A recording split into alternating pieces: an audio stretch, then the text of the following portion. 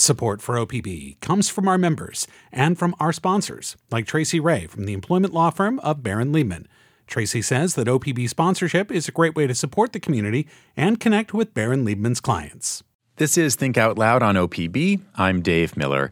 English holly certainly looks festive this time of year with its dark, spiky leaves and bright red berries.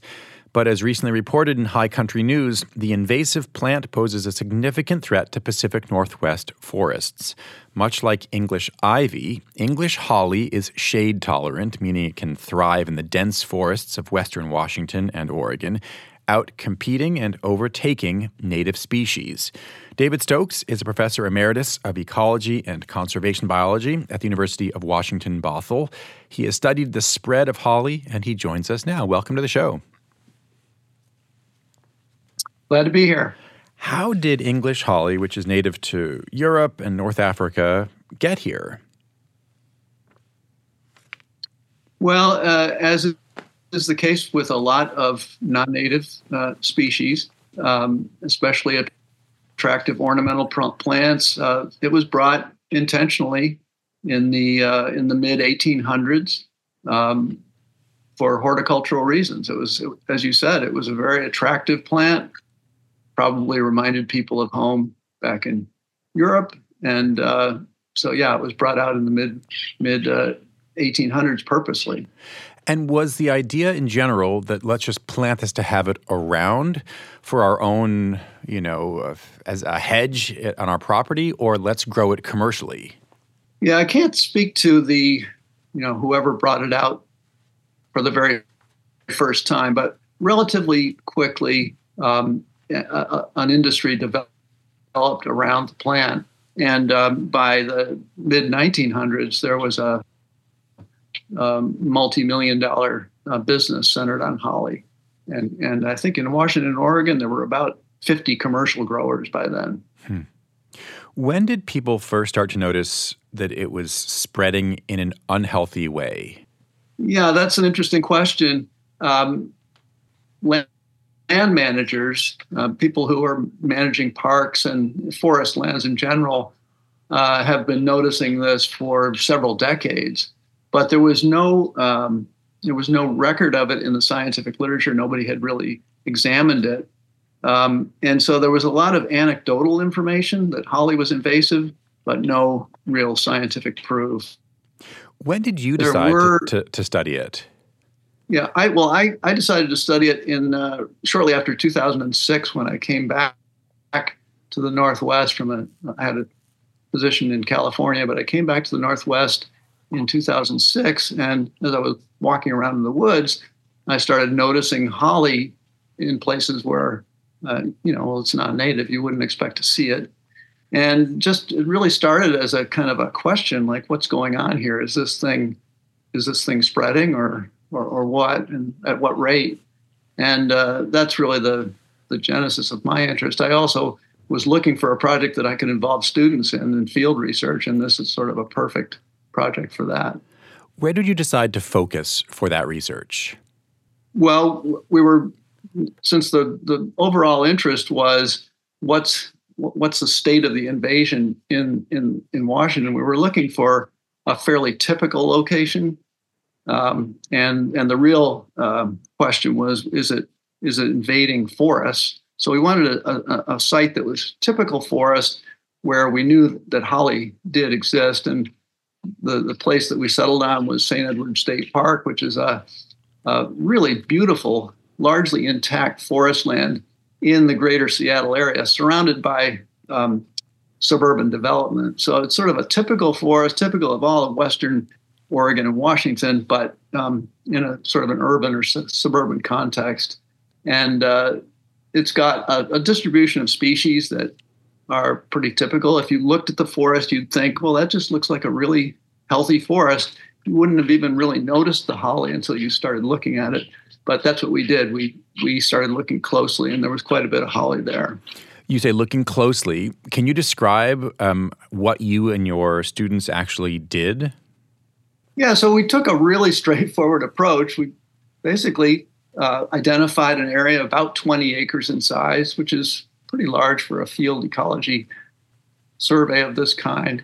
And we walked every square meter of that 20 acres. It took 2 years to do this. Our field season was only in the winter because that's when holly is most visible. And we basically looked for every individual that we could find, and whether it was 1 inch tall or 50 feet tall. And for each individual, we pulled the plants that we could pull. We cut down an herbicide to the stumps of the plants that were too big to pull. And we took a sample of each one at ground level so we could count the rings, the annual rings that the tree put on, and determine when it established. And we also mapped all of those sites with GPS. And so at the end, we were able to assemble a database of all of the holly that existed on that 20-acre plot and how, when the various individuals became established. And the end goal being to be able to characterize the history of the invasion. And what did you find when you graphed it with, the oldest one that you could find and then the increase in population over time? What did it look like? Yeah, so this was what was really interesting. Like I said, if you just looked at the forest, if you just went out in the forest, you would hardly notice holly. You wouldn't.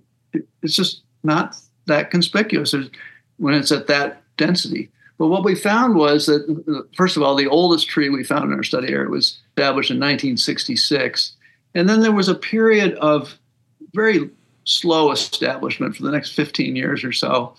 And then the rate of establishment just took off in an exponential curve, and just really rapid increase in the numbers of trees, in the size of those trees, and the amount of canopy there was. And so that, we got some very alarming projections of what that density would look like, even in as little as 10 years. We found that the population was doubling approximately every 6 years. So it was fairly alarming, actually, the rate of increase that we discovered. How do you explain that? I mean, what made holly after sort of, I guess, that the establishment time when that first tree was getting going? How do you explain the really significant spread after that? Well, first of all, this pattern of a lag time is very typical of a lot of invasive species. They don't seem to really take off right away. They sit there for a while, just hanging on. That could be because of just the insufficient density of individuals. Could be pollen limitation. Holly is a dioecious tree, meaning it has separate sexes, so you need male and female trees to grow the population. So that could be a number of reasons why it wouldn't take off right away. But once it reaches that critical mass, it was apparently really well adapted to these conditions. Certainly didn't have any competition from other holly because there was no holly there to begin with. It appears to do really well in our climate, which is similar to where it exists in Europe and North Africa. And basically, it just didn't have any limitations. No natural predators, no competition from other similar plants. And so it was really in an unrestrained condition and may still be. We don't know how dense it can get ultimately. If you're just tuning in, we're talking right now about holly, which may sound festive, especially this time of year, but is an invasive species in the Northwest. We're talking with David Stokes, Professor Emeritus of Ecology and Conservation Biology at University of Washington at Bothell. You noted just now that you're not sure how dense it can be, but you were a part of a team that visited a forest around Lake Youngs, a reservoir that provides drinking water to the Seattle area. Can you describe the density of holly there? Yeah, so that's maybe a little window into what the future could be for other locations where holly is invaded. It's a place. It's a place in the reservoir system for the city of Seattle, and it's been off limits to people. But somehow holly got established there, and it's been growing along undisturbed for for at least several decades. And what you see when you go out there is a Douglas fir forest overstory. But underneath that, there's a 15 to 30 foot high growth of holly, really thick, really call it a thicket, with very little of anything else growing underneath that. So it's the whole native understory in some areas of Lake Youngs has been replaced by this tangle of holly, sort of prickly, sort of a jungle of prickly leaves and dense crisscross branches. You noted that there are still dug fir above that, older, larger trees, but do you imagine that dug fir saplings could take hold, find enough water or sunlight to actually become new trees, given the understory of holly? Now, that's one of the really concerning things about the situation. It's not simply an aesthetic question or a conservation question. It's also an economic issue. We did not see any young Douglas firs coming up underneath this holly. It's unlikely that Douglas fir would establish underneath a canopy. Douglas fir doesn't really like to establish under any kind of canopy, but it would almost certainly not come up under holly. And so there is a potential for large economic damage from this invasion. When you consider that this is not just happening at these little parks where I and other researchers have happened to see it, it's happening all across the Northwest. And there's a Forest Service researcher, Andrew Gray, who's done surveys over large areas of federal land in Oregon and Washington and found very similar rates of increase in those areas as well, similar to what we found. So the potential ultimately could be a significantly reduced timber harvest. And this is a sort of a long way out, but it is a potential endpoint for this sort of phenomenon. What are the challenges to removing holly? Well, it is a tough customer, I'll tell you that. As I said, you can normally pull up small ones, and probably many of your listeners have had to do that in their gardens because it tends to spread everywhere. So if the plants are small, you can pull them up. But once they get to be 2, 3, 4 inch diameter at the base, then they're almost impossible to pull up, at least with manual means. And at that point, you have to switch to herbicide. Imazapur is the favored herbicide for killing the tree, and the most efficient way to do that is to use an injector, where you inject little capsules of Imazapur into the base of the trunk. But you put several shells into each one. It's a very labor-intensive process, and that's another problem with this invasion. Is it's not an easy thing to stop. It's widespread, and each tree requires individual treatment. So it's a challenge. Compared to something like Scotch broom or English ivy, which I mentioned at the beginning, holly grows relatively slowly. Does that make it harder to get the public to pay attention to it? Yeah, that's a really good point. I think it's easy to see invasions of things that are happen very rapidly, but for a lot of forest invaders, and English holly is a great example. The invasion is happening too slowly for humans to really easily, immediately understand. But when you figure that, a holly forest isn't going to really appear for several decades, but several decades is really rapidly changing when you consider the time scale of the forest. That is, an old growth forest takes several hundred years to develop. So something changing the forest over a matter of a few decades is really rapid in ecological terms.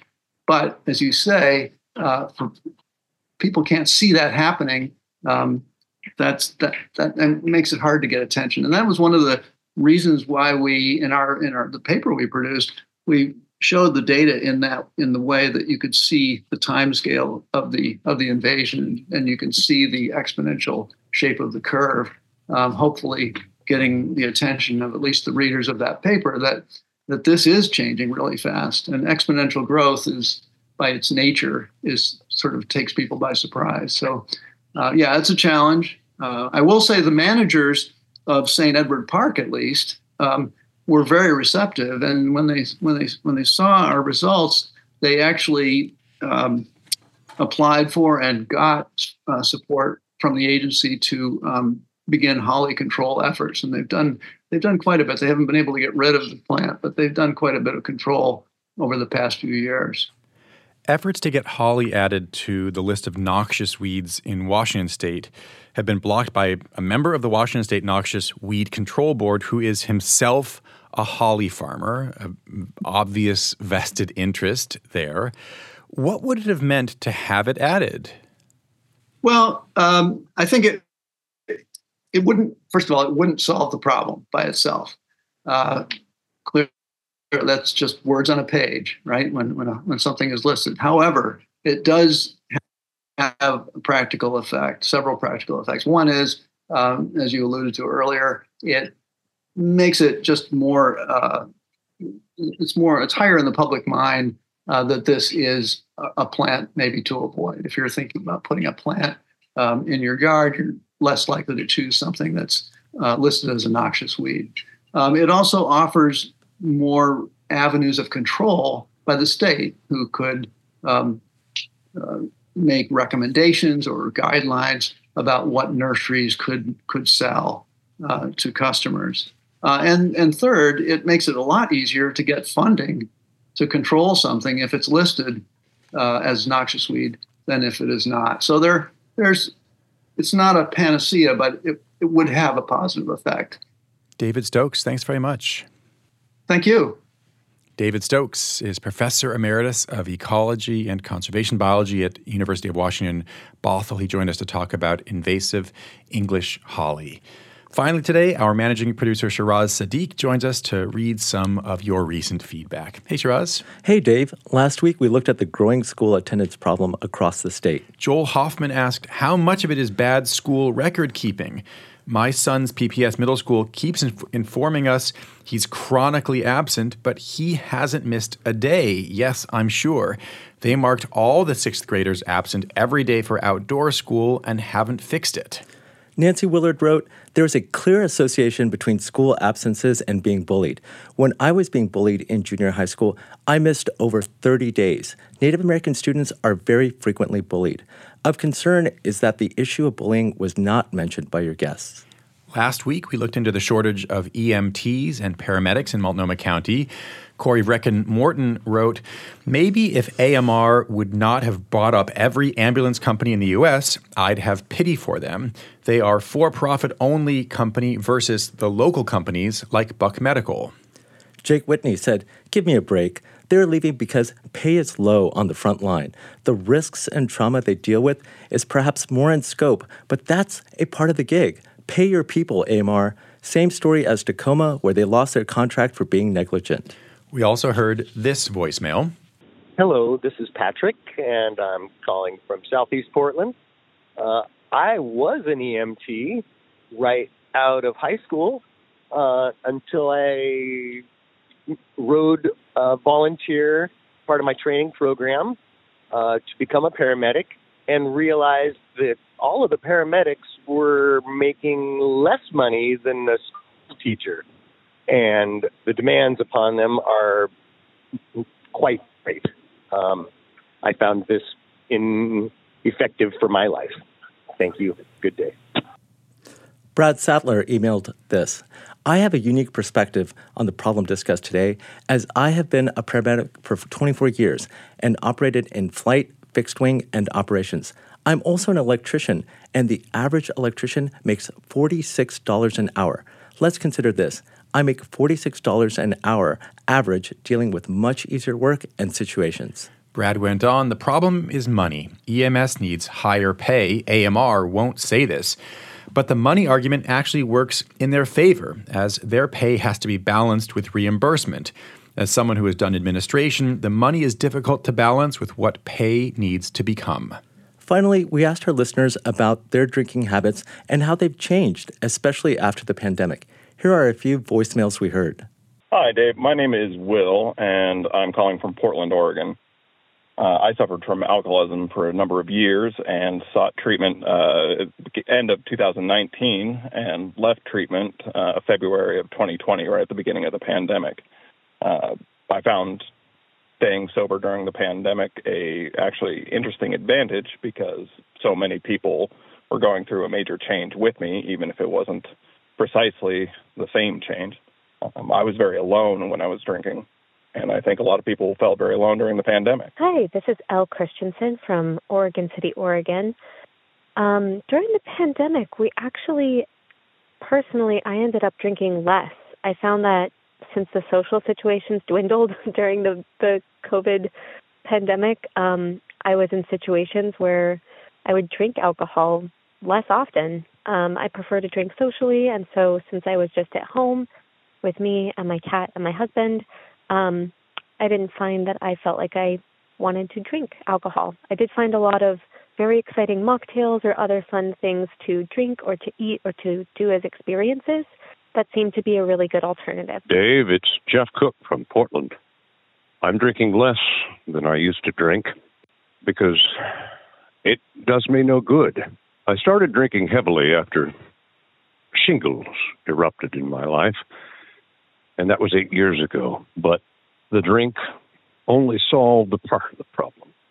I've discovered other ways to deal with it. And now, thankfully, I am no longer drinking like I used to. I am very grateful to friends who found their way to tell me that I was out of control. We always welcome your emails and comments in whatever form. Our email address is thinkoutloud@opb.org. And our voicemail number is 503-293-1983. On Facebook, we're at OPBTOL. Thanks, Shiraz. You're welcome, Dave. Tomorrow on the show, the Oregon Bureau of Labor and Industries has failed to collect nearly $5 million in wage theft claims from employers since 2015. That's according to a new analysis from Investigate West. They also found that employers in industries with more low-wage and undocumented workers, like construction and agriculture, left more wages and penalties unpaid. If you don't want to miss any of our shows, you can listen on NPR's app, on Apple Podcasts, or wherever you like to get your podcasts. Our nightly rebroadcast is at 8 p.m. Thanks very much for tuning in to Think Out Loud on OPB and KLCC. I'm Dave Miller. We'll be back tomorrow.